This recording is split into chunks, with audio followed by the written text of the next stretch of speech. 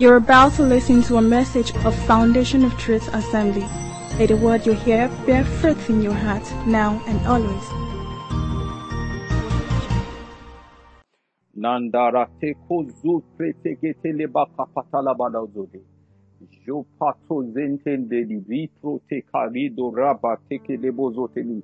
De kabtene nambe to pare de dizofra egedo shekebra dozadea.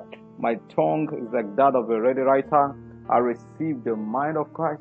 I decree and declare the full counsel of Jesus, even on this subject. And I decree and declare that sons and daughters will be brought into their great and good place, that they will begin to exercise dominion, even in the realm of mental ability, mental prowess, mental superiority, in the name of Jesus Christ, that we will operate in the realm other than the level of intelligence that this world is familiar with, that we will operate in the realm that is only found in the supernatural, that the wisdom of God, that which is superior to intelligence, will be the expression of our lives. Everywhere we go, we will shine forth as light. We will see farther than others. We will rise higher than others. And our light shall shine brighter than the darkness all around us.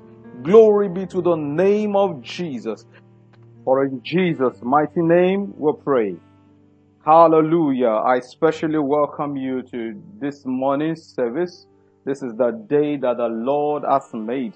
We shall rejoice and be glad in it. This month of November, we started considering those skills for exploits, the things that God's children must be equipped with for them to excel in life. You see, when you read the book of Ephesians chapter 4, and it talks about apostles and prophets and teachers and pastors and evangelists, one of the things that the Bible says our job is to do is to build up the body of Christ, to edify. You know, when we read the word edify, we spiritualize the context and think that when we say equip for the work of ministry, we think that the work of ministry is holding a microphone alone and singing, interpreting in your church, playing music. It also means shining forth. In case you do not know, part of the works of ministry is the gift of administration, planning. So part of what we are doing today is part of the mandate of the fivefold ministry. Our focus today, under the theme of the skills for exploit, is called thinking ahead.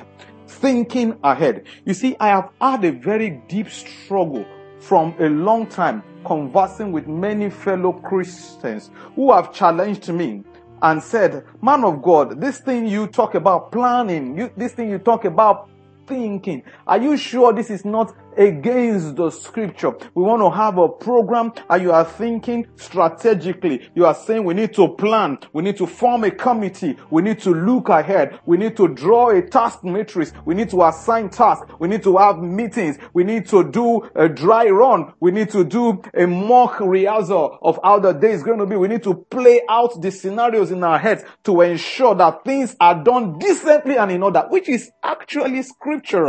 So the Bible says we should do all things decently and in order. To do things in order means that you need to do some preparation, some planning. And to do some planning, you need to do some thinking.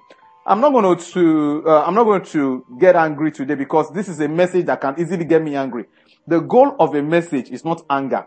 It's for clarity. I pray that clarity will come to you today as we minister the word of God. Turn your Bibles with me to the book of Proverbs chapter 16. Proverbs chapter 16. I'm going to read the first 3 verses to lay a foundation of what the Lord will have us consider today. The Bible says in Proverbs chapter 16, the preparations of the heart belongs to man. You see, when you see heart here, it's not talking about your biological heart, the ventricles, the auricles. It's not talking about the heart that is like a pump, pumping blood. It's speaking about your mind. Your mind. So when it says the preparations of the heart belong to man, that is, it is the duty of man to make preparations with his mind. And it goes further to say, but the answer of the tongue is from the Lord. It says, man, don't be too arrogant. Don't think because you can think that everything you think must happen. Said the Lord has a big role. Is the one who determines what eventually happens. Go to verse 2. It says, all the ways of a man are pure in his own eyes. That is, we can get to the extent that we believe solely in our abilities that we put God out of the equation. Say, but the Lord weighs the spirits. The spirit here is not talking about the being. It's not talking about spiritual beings, demons or angels. It's talking about motives, the reasons for doing the things we do. The spirit, what is motivating us to do what we do. Alright? So verse 3 is the emphasis. It says, commit your works to the Lord and your thoughts will be established. Listen to me, child of God. Listen. Say, commit your works to the Lord. First thing you see there is that don't just say because the Lord is in this statement, you will not work. You have to work. Commit your work. So you have to work. Commit your work to the Lord. But listen. It says, and your thoughts, your thinking will be established. That means there is an imperative in this statement that you are supposed to be thinking. Hello? Your thoughts will be established. How come many things are not established? Because we are not thinking. Because we don't have thoughts and there's nothing therefore to establish. And we get frustrated and we begin to look at the Lord and say, Lord God, I've been praying, I've been going to the camp, I've been fasting, but nothing is happening. Hey, he said, your thoughts will be established. Then commit your works unto the hands of the Lord. 1, you are not thinking. So there are no thoughts to establish. 2, you are not doing any work to commit into the hands of the Lord. God is not a magician, he's a miracle worker. He has principles he's not going to violate because of you. Your ignorance is not going to force him to violate that principle. Your negligence is not going to force him to violate his principles. We're going to read a lot of scriptures today, so please, I warn you ahead, because in teaching this very sensitive topic, we must be abundantly clear on what the Bible says on this subject. I'm trying to lay a foundation. You see, there are 2 words in this topic. It says, thinking ahead. I want to address the subject of thinking first. We will come to ahead. And when we combine them, thinking ahead means planning. That is, doing something towards the future. But the subject of thinking, I need to pound it so hard that it becomes something we consciously try to do. Because it is an important aspect of life. Thinking. Unfortunately, many people don't think. And those who even think at all, they don't think ahead. They think behind. Thinking behind is called worry. People only worry. They think about the mistakes they make. I say, I'm thinking. What are you doing? I'm just thinking. I've been thinking since last week. Thinking about what? I've been thinking about my failures. I've been thinking about my lack. I've been thinking about my issues. I've been thinking about my challenge. You are not thinking, my brother. You are just worrying about things you cannot change. Because you cannot change the past. But you can change the future if you think ahead. Do you understand me? Proverbs chapter 23. I'm going to read verse 7. Listen to what the Bible says in verse 7. The Bible says, for as he thinks in his heart, so is he. For as he thinks in his heart, so is he. You see, we usually quote this scripture out of context. So I'll try to explain the context so that we get it. So this was about a stingy man that somebody came to visit and is offering the person drink, He said, my friend, take now and drink. But as the person is drinking, in his mind, he's saying, oh boy, this guy na glutton, man. Say as just they whack my food, just they drink everything, say as they spray everything. In his heart, he really does not want to entertain the friend.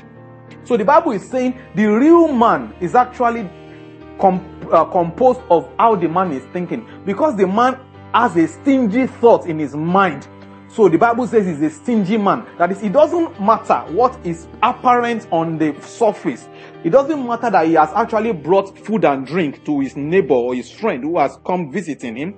In his heart, he really is a stingy person. So what does that really say to you? That means a man is indeed a sum total of the thoughts in his mind, not the things he tries to show the world, not the things he tells the world, not how he dresses. We are a sum total of the things we think about. And that's why it's critical to mind the things we think about. We've thought extensively on the things we think about. But I'm saying this to say our thoughts do count.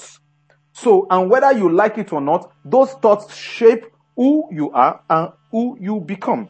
We're going somewhere. Follow me. We're going to go step by step. Why is it important as a child of God to think. To think. Let's even drop thinking ahead.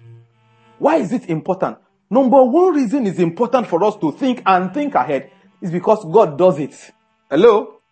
God thinks and God thinks ahead. God has thoughts. Hello? We'll go through the Bible. Go with me to the book of Isaiah chapter 55 verse 8. This is a very popular scripture. Isaiah 55 verse 8. We are going to teach through a lot of scriptures today. The Bible says in verse 8, it said, "For my thoughts are not your thoughts, nor are my ways your ways, says the Lord." What does that mean? That means God has thoughts. God has thoughts.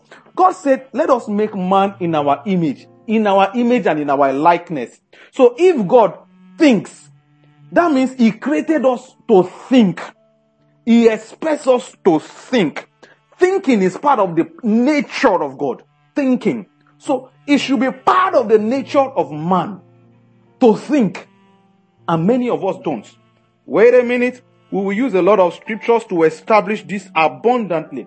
We know the very popular scripture in Jeremiah chapter 29 verse 11. It says, "For I know the thoughts that I think towards you. They are the thoughts of peace and not of evil, to give you a future and a hope. I know the thoughts that I think towards you." That means God is thinking about us. It is scriptural to think. You cannot be more godly than God. So if thinking is godly and God is doing it, you should do it.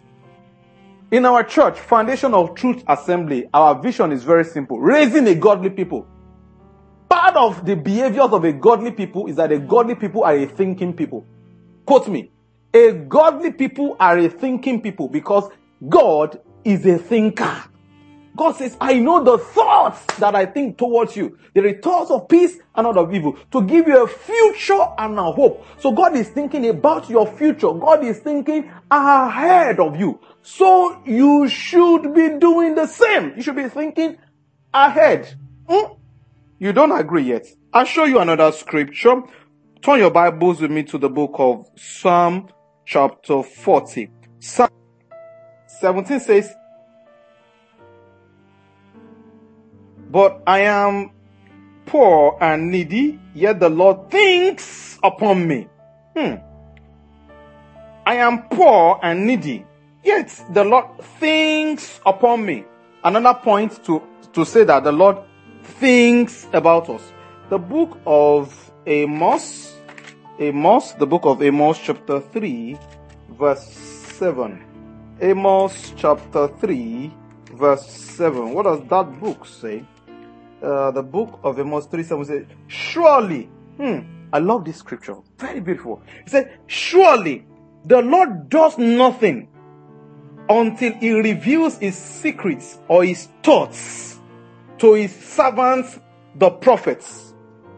He said, the Lord does nothing until he reveals his secrets. Some versions will tell you until he reveals his thoughts. That is what he's planning to do. He reveals it to his servants, the prophets. That even God, before God does something, God will think about it and say, before I do it, as part of my planning protocol, I need to inform the stakeholders, my prophets, servants, my prophets, who will warn the people that, hey, this is what God is planning to do. Communication is part of planning process. So we say, God does nothing at all unless he first thinks about it, makes it ready, informs his servants, the prophets, as part of his planning process, his thinking process. So God is a God who thinks. That's number one reason why you should think. What is the second reason you should think? God himself, through scriptures, invites people to think. In the book of Isaiah, let's go to the book of Isaiah chapter 1 verse 18. Isaiah, the book of Isaiah chapter 1. God was speaking to a rebellious nation and he said, guys, I know that you have been doing stuff that I don't approve of. and I have a plan to redeem you. Through you, I want to bring about salvation to the world. So I need you to align with me.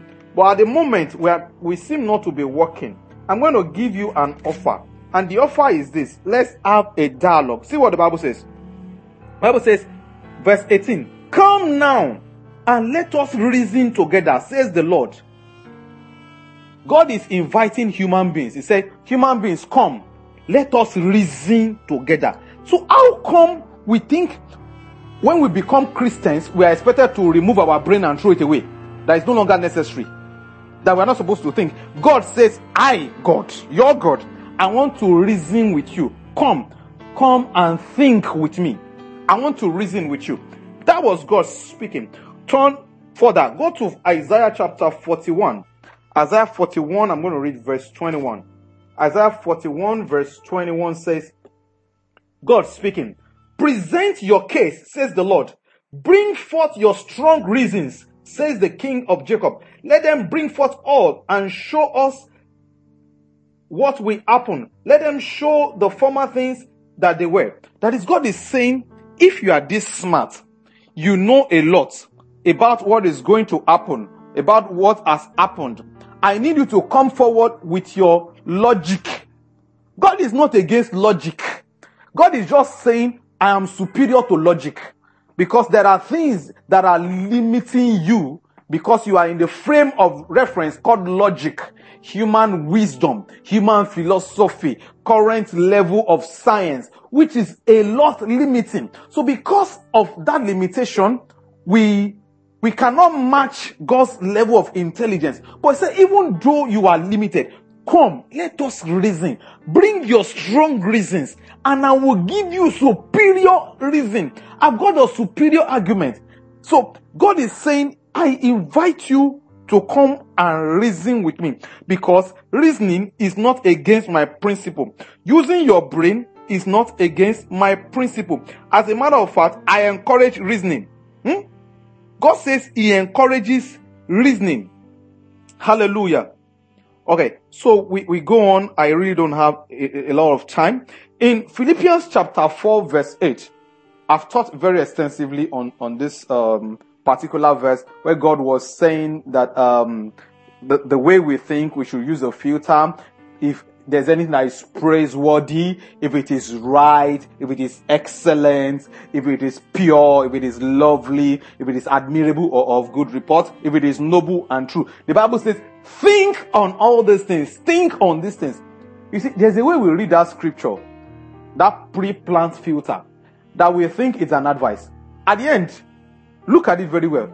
After mentioning the criteria, the things that should guide our thought, he said, think on these things. Thinking in that verse can actually be an instruction. Because we know that human beings are lazy. We do not like to think.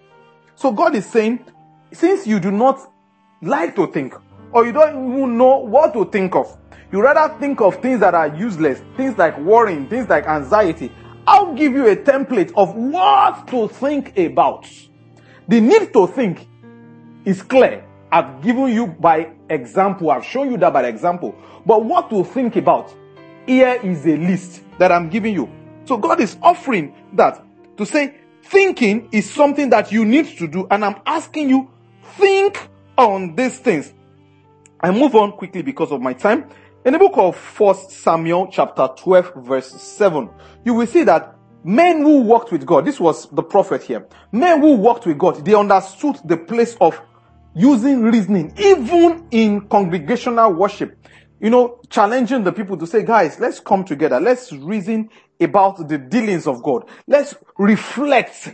Let's think about. Let's ruminate. Let's reason through. Let's recount from memory the dealings of God, so that it can be a basis for us to even teach the next generation. You see, I'm very, very worried about this generation and how the attitude we have towards the subject of thinking.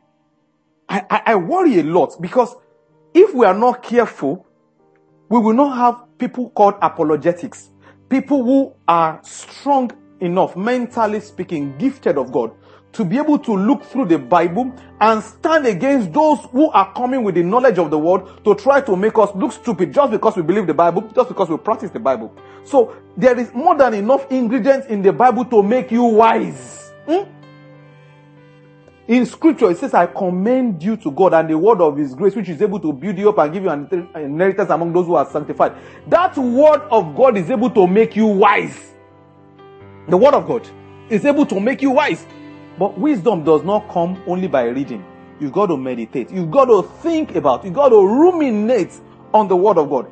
You see, even the Apostle Paul, Acts chapter 18, verse 19. Let's turn there. Before you say, maybe that ended in the old era. Acts chapter 18, verse 19. You will see that the Apostle Paul was a man who understood the place of reasoning. Apostle Paul was anointed. In fact, in a place, Apostle Paul was challenging the church. He said, see, I speak in tongues more than all of you. Hello? So, my speaking in tongues does not mean that I should not be able to reason. It should not diminish my intellectual capacity. Because I speak in tongues does not mean that I should not speak in English in a way that can reach a people whose language to reach is reasoning and logic. The Bible says in verse 19 of the book of Acts chapter 18, and said, and he came to Ephesus and left them there, but he himself entered the synagogue and reasoned with the Jews. He reasoned with the Jews. Paul had such intellectual sagacity, yet superior anointing of tongues of diverse revelations. This was a man that got caught into the third heavens, heard unspeakable things, did many wonderful miracles. His apron, his mantle was healing the sick. Paul was preaching one night. Somebody fell off from the window. The person fell down. Paul went there and said, oh boy, get up. You're not going to die on me. Wake up! He woke the guy up and continued to preach. Paul was anointed, yet he was a man of intellectual capacity. Don't tell me because I'm a Christian, I should drop my intellectuality. Intellectuality and Christianity are not opposites. God has given us ability to use every arsenal at the disposal of his children for the furtherance of the gospel. There are people you can never reach at your intellectual level. Not that it's your intellectual grace that reaches them. It's the Holy Spirit that converts. But your intellectuality, your ability to think, gives you opportunity for audience. It's if you get to be invited that your words can carry any power or can reach people. Some people are cut off already because of how they are perceived. They see them as Christians who cannot use their brain. Christians who cannot use their brain, I tell you, they are actually a risk to Christianity. Because they are the ones that believe anything. They are the ones that the fake prophets will come and meet and tell them, do blah, blah, blah. How come you are not asking, where is it written in the Bible? Where is the chapter and verse? What is the context? This practice you are forcing me to do, is it in scriptures? And if it's in scriptures, is it the way it is in scriptures? Because we have told people to not think. Just because they can be subservient to us and keep following us, we raise a generation of believers that do not know their God. The Bible says, those who do know their God, they shall be strong and they shall do exploits. So it's important for us to follow in the steps of the apostles. Apostle Paul was not an ordinary believer. He was both spiritually alert and intellectually superior to many people in his generation. Little wonder, he wrote extensively part of what we call the New Testament books today. That is a pointer to how God can use every ability he has given his children. And this is one of the skills for exploit, especially in this age of information. If you did not know, we have entered the age of information. Good information, bad information, nonsense information, fake information. So if you do not have ability to think things through, you will believe any garbage just because somebody posts it on internet, or just because somebody is holding a microphone and wearing a collar and is speaking very good English, speaking nonsense, speaking things that are inspired by the doctrines of demons, because you are not capable of reasoning from the scriptures. Be like the Berean believers that will say, after we have listened, I'm telling you, these things I'm telling you, even me that I'm telling you, when you get back after this message, play this message back, read every scripture I'm quoting, ask the Holy Spirit to teach you. Are these things so? God, do you want us to think? Hear what He will tell you. We are in a generation that is at risk, and we have a duty to prevent ourselves from falling from the kind of the level that we are supposed to be in the light of the children of the world who are so smart in this age. Do you understand? The children of this world are so smart in this age. I want to show you something in scriptures. Okay. Go to Facebook, you see people, you know that they are not Christians, but they have read the Bible. Even though some of them have read it the wrong way, their objective is to confuse you. So they quote one scripture to destabilize you. You say, okay, blah, blah, blah, blah, blah. But because you are not able to read the Bible by yourself, you are not able to think through the Bible for yourself, you are not able to understand the spirit and the letter of what is written, you get easily swayed by every wind of doctrine. See what somebody... And what I've observed personally, is that people who are not Christians seem to display higher intellectual muscle than many of us who call ourselves Christians. And this is worrisome. This is worrisome because the way we are going, if care is not taken, many people will be swept off their feet on the basis of arguments coming from the other side. I want to read Matthew 22 verse 17. Matthew 22 verse 17. Something happened there. See, a group of people were trying to tempt Jesus. So they brought him a denarius. I'm reading from verse 19. So they brought him a denarius. Matthew chapter 22. They brought him a denarius. And he said to them, whose image and inscription is this? And they said to him, Caesar's. And he said to them, then, render therefore to Caesar the things that are Caesar's, and to God the things that are God. See, why do you think they did what they did?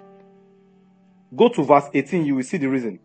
He said, but Jesus perceived their wickedness and said, why do you test me, you hypocrites? Show me the tax money. So they brought him a denarius. The objective of those who were asking Jesus that question was a wicked objective. They wanted Jesus to say something that will incriminate him. So Jesus had to outsmart them. He had to outwit them. Because if he had answered in a straightforward manner in which they were trying to trap him, he would have been in trouble. We live in a very cunning world that will try to trick us. They will try to use contemporary issues to destabilize us, because paying of tax to Rome was a contemporary issue for Jesus at that time. They were under the Roman rule. So they say, hey, Shebi, you're not a teacher, and you are not afraid of anybody. You always say the truth. You are a man of truth. You attend Foundation of Truth Assembly. Okay, wait. So, are we supposed to pay tax to Caesar or not? So today, the question may not be about tax to us. It may be about something else. It may be about tithe and offering. Are we supposed to pay tithe and offering in the New Testament? Are we supposed to join NSAS protest?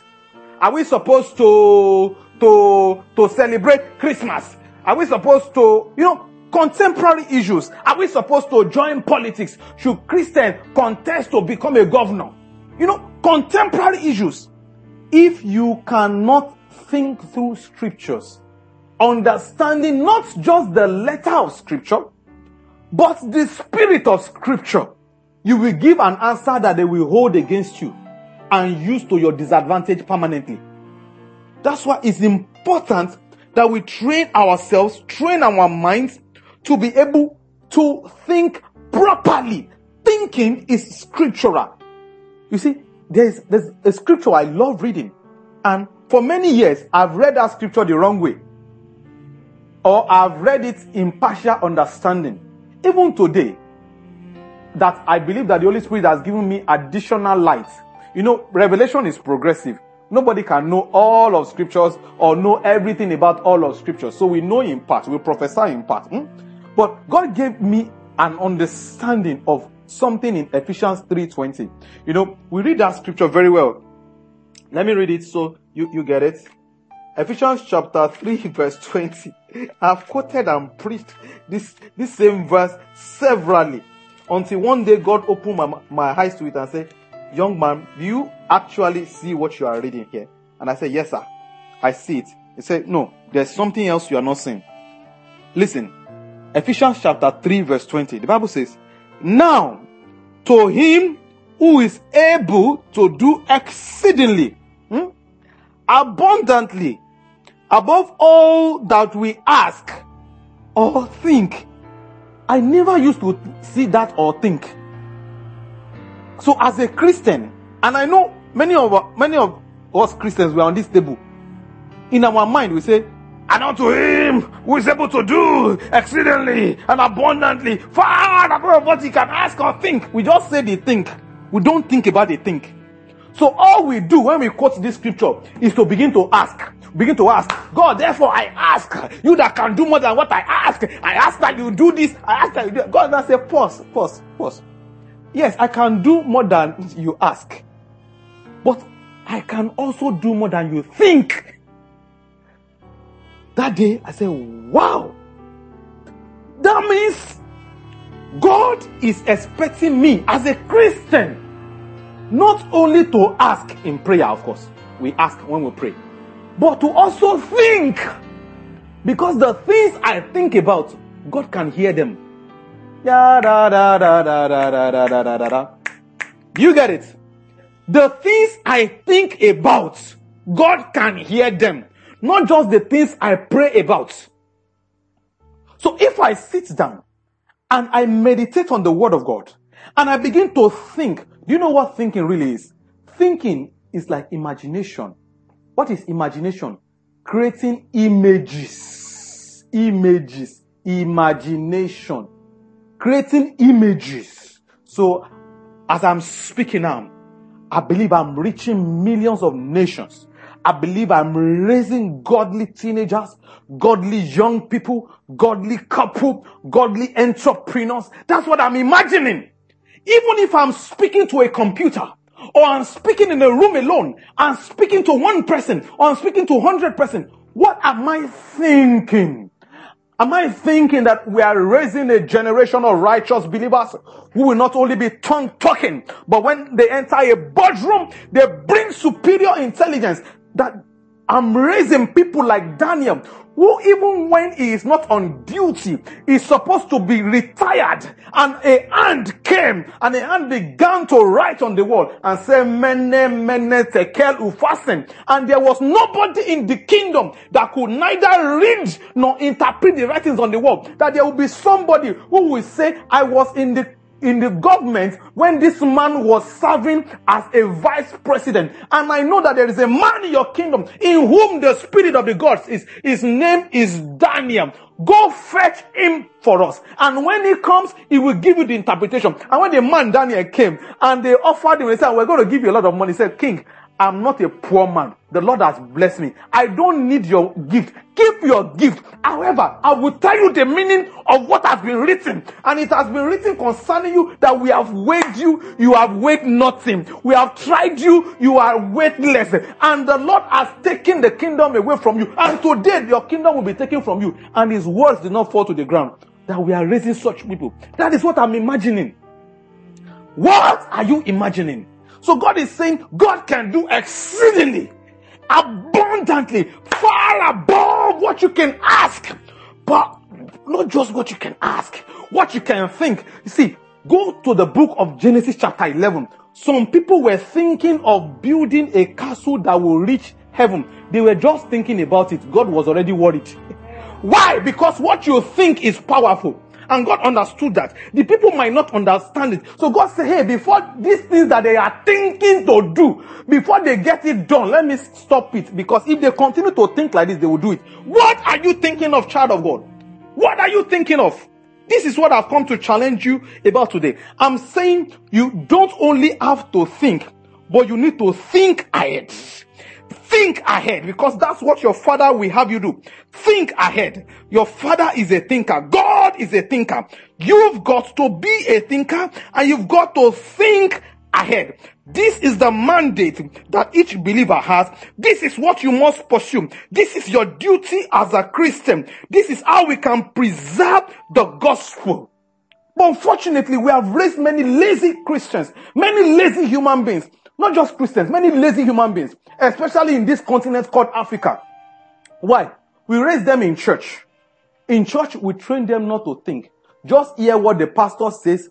My pastor said is what is reigning. People don't know what the Bible said, but they know what their pastor said. Why? Because they are intellectually lazy to go and find out what the Bible said by themselves. Listen to me.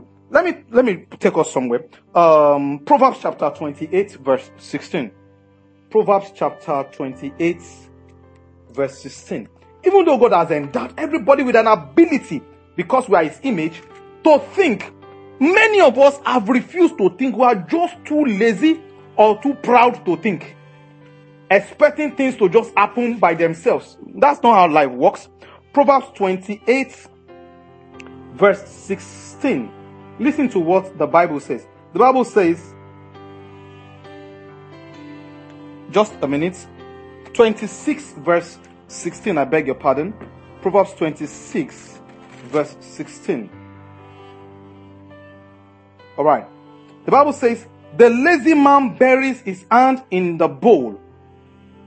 It wearies him to bring it back to his mouth. The lazy man is wiser in his own eyes than 7 men who answer sensibly. That is, people are just so lazy, they don't want to apply their senses. Just assume, I don't have to do anything. Everything will be fine. I don't have to think it through. Somebody else will do all the thinking for me. That happens at the church level. Do you know where it pains me the most? It's at the school level, educational level. Why do you think our schools are unable to compete with the schools abroad? Have you ever checked the rating and the ranking of universities around the world? The first university in Africa, do you know the position it always takes? At the back, very, very back. The first one in Nigeria, do you know the position it always takes? Maybe more than 1,000. Maybe the more than 1,000th position. That's where you see the first school in Nigeria in global university ranking. Do you know why? Abroad, they raise children to think. They teach students to think. The way the curriculum is designed, it forces the students to think. And that is why most of the discoveries, inventions, solutions to global issues, most, I didn't say all, most, come from abroad or come from people who live abroad. And some of those people are our own people too, who have managed to break out of this mode of intellectual laziness. Because they train their people. When they go for their exams are not testing your ability to memorize things. It's ability to apply what you have learned. What do we do? From pre-primary, what do we do? I watch it. It pains me because I went through the same system. It pains me. You go to a primary school. What are the kids doing? A for apple. Say after me. A for apple. B for ball. B for ball. We train them to just memorize. So you go to exam or from pre-primary school to university. All you are doing is cramming what your lecturer said or cramming what is in the book. And you know that even the lecturer is intellectually lazy. They are going to repeat past questions. You know. So you don't bother. You just make sure you have memorized all the answers in all the past questions. You go there and write it. And that's why you see many young people. They finish school, good grade. Bring them to a job. They don't know jack. They cannot do anything with all the knowledge that they claim to have on that certificate. And indeed, they passed. They didn't cheat. They passed. Because that was what the school system in Nigeria offered them. Ability to memorize and reproduce what you have memorized. Not ability to think and solve a problem. So we have raised a generation, and don't blame the politicians. Don't blame the counselors. Don't blame people around you. We were all raised in that dysfunctional educational system that did not encourage intellectual reasoning or ability to think things through, to create things from scratch, to conceptualize things and build it from scratch. Thank God for many young people, young men and women who are being anointed with the Holy Ghost to become different. And it's of late when we began to see a new wave, a new move of the Spirit beginning to bring these new expressions, and ministers are rising, gospel ministers are rising, and they are beginning to make international mark. Why? Because the hand of God is on them. They are now writing original songs. They are receiving original sound from heaven, such that our sounds and music are becoming globally acceptable. They are commanding results all around the world because we are beginning to shift. The Holy Ghost is beginning to shift us. And this is what I want to do by reason of this message. I want to provoke you to shift you mentally. You have God-given ability to think. Think! Thinking does not mean that you are excluding the Holy Ghost. And I'm coming there. I'm going to balance the message because I'm going to preach to you the full gospel, not one side. I'm not here to build only your spirit, man. I'm here to build your soul and build your body in line with the scriptures, not in line with science, not in line with psychology or medicine or history or archaeology, but by the word of God. That you, a man and a woman of God in the making, young boy, young girl, youth in Christ, can develop as a complete human being.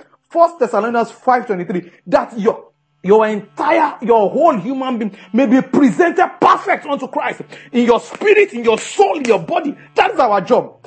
That's the apostolic mandate we have, to raise godly people who will be rounded, who can stand and defend the gospel wherever they go to. That they, like Daniel, they cannot find any fault in you. The Bible said they tried to look for a reason to find a fault with Daniel. They could not find. In terms of his ability to do his job, he could do his job. Things that nobody could do, he did. The king had a dream. The king chose to forget the dream wickedly.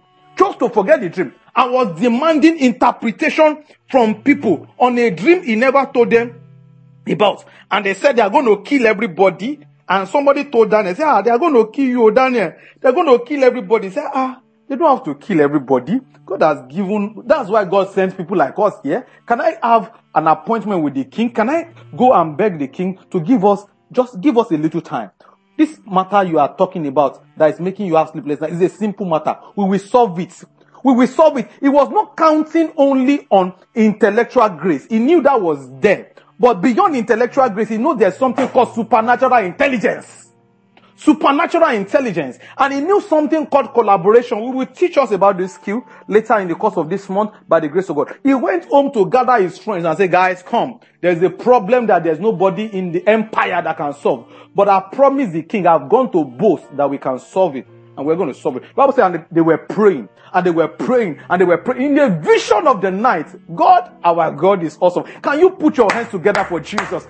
We serve an awesome God, a God who is superior to the kings of the earth, a God who is able to do more than any man can ask or think. The king was asking for something that was impossible. He was asking for something that was unthinkable. He did not know that there's a God in heaven, the God that Daniel, Shadrach, Meshach, and Abednego served, who can do exceedingly, abundantly, more than what any king can ask or think. The Bible says God revealed not only the dream, but the interpretation of the dream to Daniel. And in the morning, that is why he said, guys, we've got the answer. We've got the answer. God has said these days, okay, so let's make an appointment with the king. And he got to the king. And the king was like, okay, have you got? He said, no, it's not about us. And that's what God wants us to do. God wants to empower his children so much that when we shine, we give back the glory to him. That's the essence of our shining. It is nothing secular. It is nothing carnal. It is not to arrogate the glory to ourselves. Not unto us, but unto your name. He said, it's not about me, Daniel, or my friends, but there is a God in heaven who rules in the affairs of men, who has revealed this mystery to us. And he told him accurately what he saw. The man said, truly, there is a God in heaven. The God of Daniel. Everybody, you must serve him. He wrote a letter. He made a decree. That's what God wants to do. He wants to use his children to showcase his powers and abilities.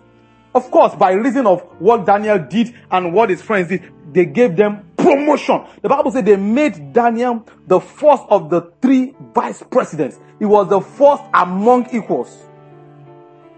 Because the Spirit of God has such abilities to give to us that when we stand in a room and we bring an argument, after he's finished speaking, nobody could speak. Job said it when he was lamenting. He said, you see, when I was in my prime days, after I finished speaking, he said, others will keep quiet. Because when I finished speaking, there's nothing to add, nothing to subtract. You just say, I support the last speaker. This is what I'm trying to raise. This is the generation of young people I've been commissioned to raise. I hope you are part of them. Listen and listen good, and the Lord will take us there in the name of Jesus. My time is running out. I intend to walk through a few points just to balance this up, to say, yes, God wants us to think, and yes, he wants us to think ahead. But as we think ahead, let's keep these things in mind. It is your duty as man to create a plan. I didn't say to create a purpose. God created a purpose before creating you. But in fulfilling the purpose of God, you need to create a plan to actualize the purpose. It's your duty. God will give you the purpose. He will forge your purpose. But it is your duty as man to create a plan towards fulfilling that purpose. And that's what we read in the opening text. Let's go to verse 9 of the same Proverbs chapter 16. Proverbs chapter 16. I'm going to read verse 9. Just 1 minute, please. Makale dozalito shapalia. Proverbs 16 verse 9. Verse 9 says, a man's heart plans his way, but the Lord directs his steps. Listen to what the wise King Solomon, in the Old Testament, the Bible recorded this man as the wisest man. The only one who is wiser than him was Jesus Christ, that beat him. Because when Jesus was speaking, he said, one who is wiser than Solomon is here. So the Bible says in book of Proverbs chapter 16 verse 9, a man's heart plans his way, but the Lord directs his steps. So it is your duty to plan in accordance to the purpose of God for your life, which you ought to have discovered, not develop. You need to discover it, not invent it. We have talked about that before. Psalm chapter 20 verse 4. Psalm 20 verse 4. A lovely prayer, a prayer that I prayed a lot as a younger person. I prayed this prayer a lot. See, it's in verse 4. The Bible says, may he grant you according to your heart's desire and fulfill all your purpose. So that means you need to have also created a desire. A desire there is like a plan, objectives. Your heart's desire. So objectives. In planning, there is something we call objectives. You break down your plans into actionable steps called objectives to say, I will do this and this to accomplish that. Number 2 point I'd like to make is that your plan must be based on the will of God. Planning is not just for the sake of planning. Thinking ahead is planning, right? So when you do your thinking ahead, make sure your thinking ahead is in alignment with the will of God. Let his will be your will. Otherwise, your plan is a waste of time. Why? Because God's word is settled in heaven forever. So his purpose will override your own. His purpose has the ability to override your own. Go to the book of Proverbs chapter 20 verse 18. Proverbs chapter 20 verse 18. I'm going to read verse 18. Verse 18 says what? Plans are established by counsel. By wise counsel, wage war. Plans are established by counsel. By wise counsel, make war. I'll read the second verse before making the statement I will make. Chapter 19 verse 21. 19:21 says what? There are many plans in a man's heart. Nevertheless, the Lord's counsel, that will stand. Hear what God said. So there are many plans in a man's heart. So it is biblical that you have your own plans. But there is no guarantee that your plan will work. Why? Because the counsel of the Lord, that shall sound. The counsel of the Lord there means the purpose of the Lord. That is what God really wants to happen. He will make happen. But you need to go ahead and make your own plan. Right? Because God sees the big picture. You don't. So you make your plans on the picture you see. Your own big picture is a small picture compared to the big picture that God sees, which covers the entire world. Past, present, and future. Do you understand? So your plans and your intentions must align and be submitted to the will of God. If it is different from the will of God, you have to submit it willingly to the will of God. Number 3 point I like to make is that to make plans that really work, you need to work with those whose plans have worked. I'll say that again. To make plans that really work, to think ahead and implement plans that really work, align yourself with people whose plans have worked. Bible says that he who walks to the wise becomes wiser. Abi? A company of fools will be destroyed. They will perish. Proverbs chapter 20 verse 18. See what the Bible says. I think we've read that before. Let me go to 15:22. 15:22. 15:22 says, without counsel, plans go awry, but in the multitude of counselors, they are established. He said, without counsel, plans can scatter. Yes, you want to plan, but all the plan you have done, you did no stakeholder management, no matrix of saying, who will this plan affect? Who will be affected by this plan? What resources do I need? Who are the enablers of this plan? Who are the people that can block this plan? So you didn't do consultations. You did not seek advice. Bible is saying if you have a plan and you refuse to seek advice, you didn't share it with people, godly people who are wiser than you, more experienced, more graced, or who have succeeded in that thing you are trying to do. He said, if you fail to meet many of such people, that is in a multitude of counselors, not in a multitude of counsel, in a multitude of counselors. Say if you do not consult widely, say your plan is likely to scatter. Don't let your plans scatter. But in the multitude of counselors, they are established. And that's why we warn people, for older people who are listening to me today, people when they want to get married, we tell them, come and do intending couples class. So that those who have married and their marriage is standing, they can guide you and tell you, these are the areas not to go, these are the areas to go. For those of us who are listening, who are younger, who are in school, you are in commercial class, you are in science class, you are in art class, there's something called career counseling. They call it career guidance and counseling. So I understand in some schools now there's actually such resources, human resources provided in schools to help guide those children. To say not everybody has to be a doctor.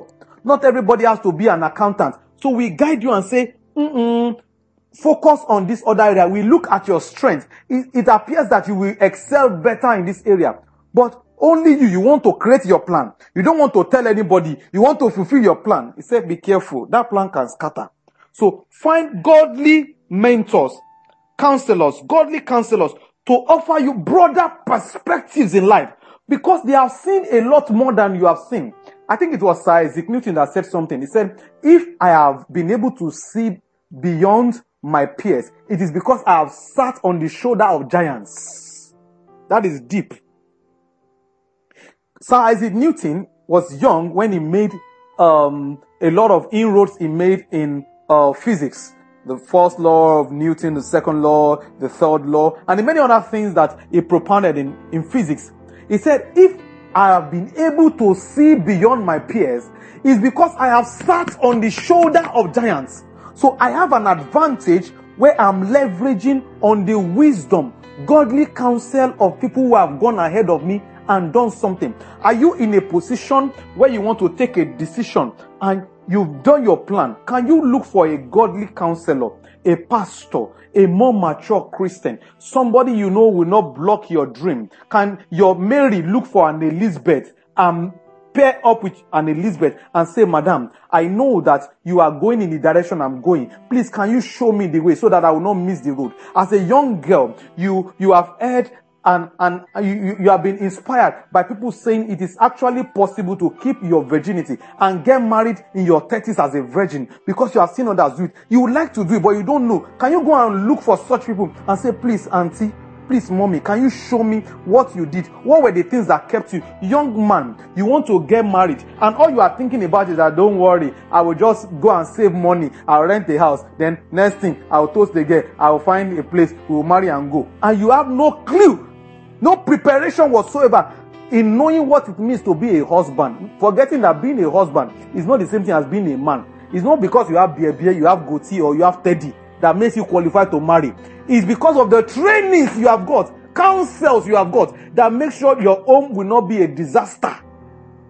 So the Bible is saying, do your plan. But when you do your plan, look for godly counselors who will guide you in molding those dreams into a reality that is useful, that can be established. And move on. Planning is good. I've said this again and again, and I will drum it. Planning is good. Thinking ahead is good, but it's not good enough. Why? Because if God is not involved in your plan will scatter. Quote me. And sometimes we make a mistake between plan and planning.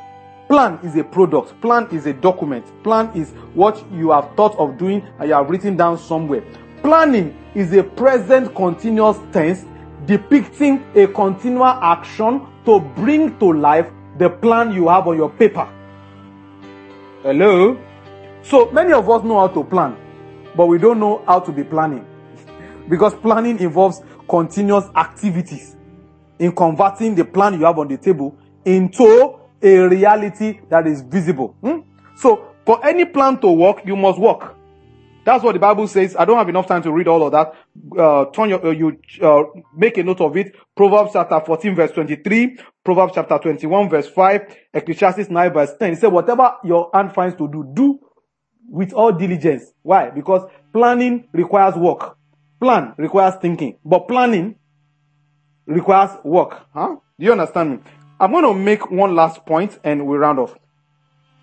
Planning or thinking ahead, the most important ingredient there is your ability to visualize the big picture and make daily progress towards actualizing it. The most important thing about thinking ahead is your ability to visualize. You must see it in the eyes of your mind. That future that you have in mind. I don't want to sound like your motivational speakers. They say the future you cannot picture, you cannot feature in it. Even though it is rhetoric, it is correct. I'm not a motivational speaker, but there is some truth in that axiom to say that your thinking ahead is incomplete until you are able to visualize and create actionable steps to convert what you have seen in the picture of your head into a reality that is tangible.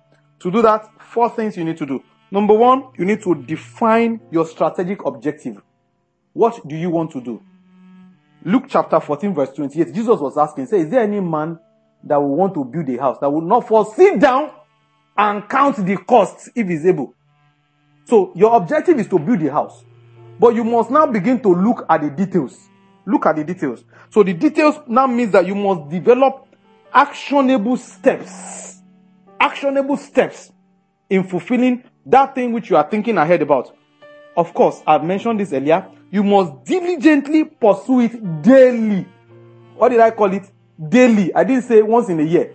And you see, this is where we make mistake. People say, it's my New Year resolution. So January 1st, they make a decision. And the next time they are thinking about that resolution is the following year, January 1st. That's why nothing has changed.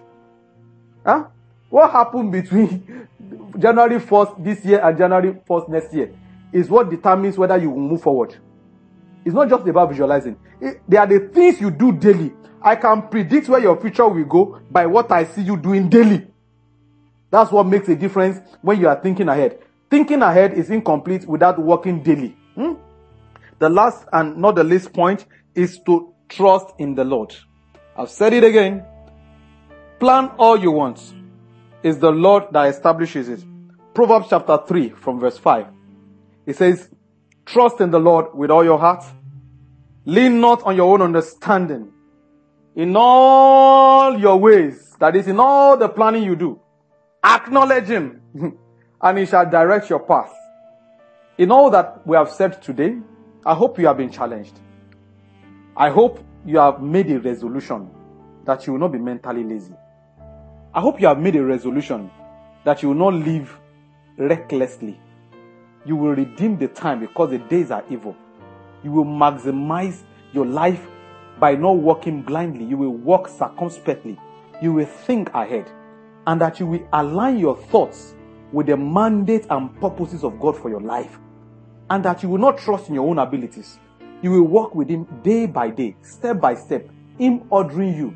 But you will labor. You will do your part. Because it is irresponsibility on your part to abandon to God what He has given you as a responsibility. It's your duty to make plans. It is God's responsibility to establish them. I pray that the Lord will bless every era. I pray that this message will go out and change nations. I pray that the face of Africa, the face of Nigeria, the face of the world, the global youth population will be transformed, changed, made sharper, more effective by reason of this word today. In the name of Jesus. May the Lord bless you. Join us same time next week. The Lord has prepared another more interesting message He has for you. This message is for you specifically. Invite your friends. Don't come alone. Bring everybody that you care about. And together we'll win in the name of Jesus. Amen. Thank you for listening. To get copies of the messages, kindly visit our ministry materials store and also worship with us at Foundation of Truth Assembly headquarters on 40/42 Imam Dauda Street off Eric Moore, Surulere, Lagos. God bless you.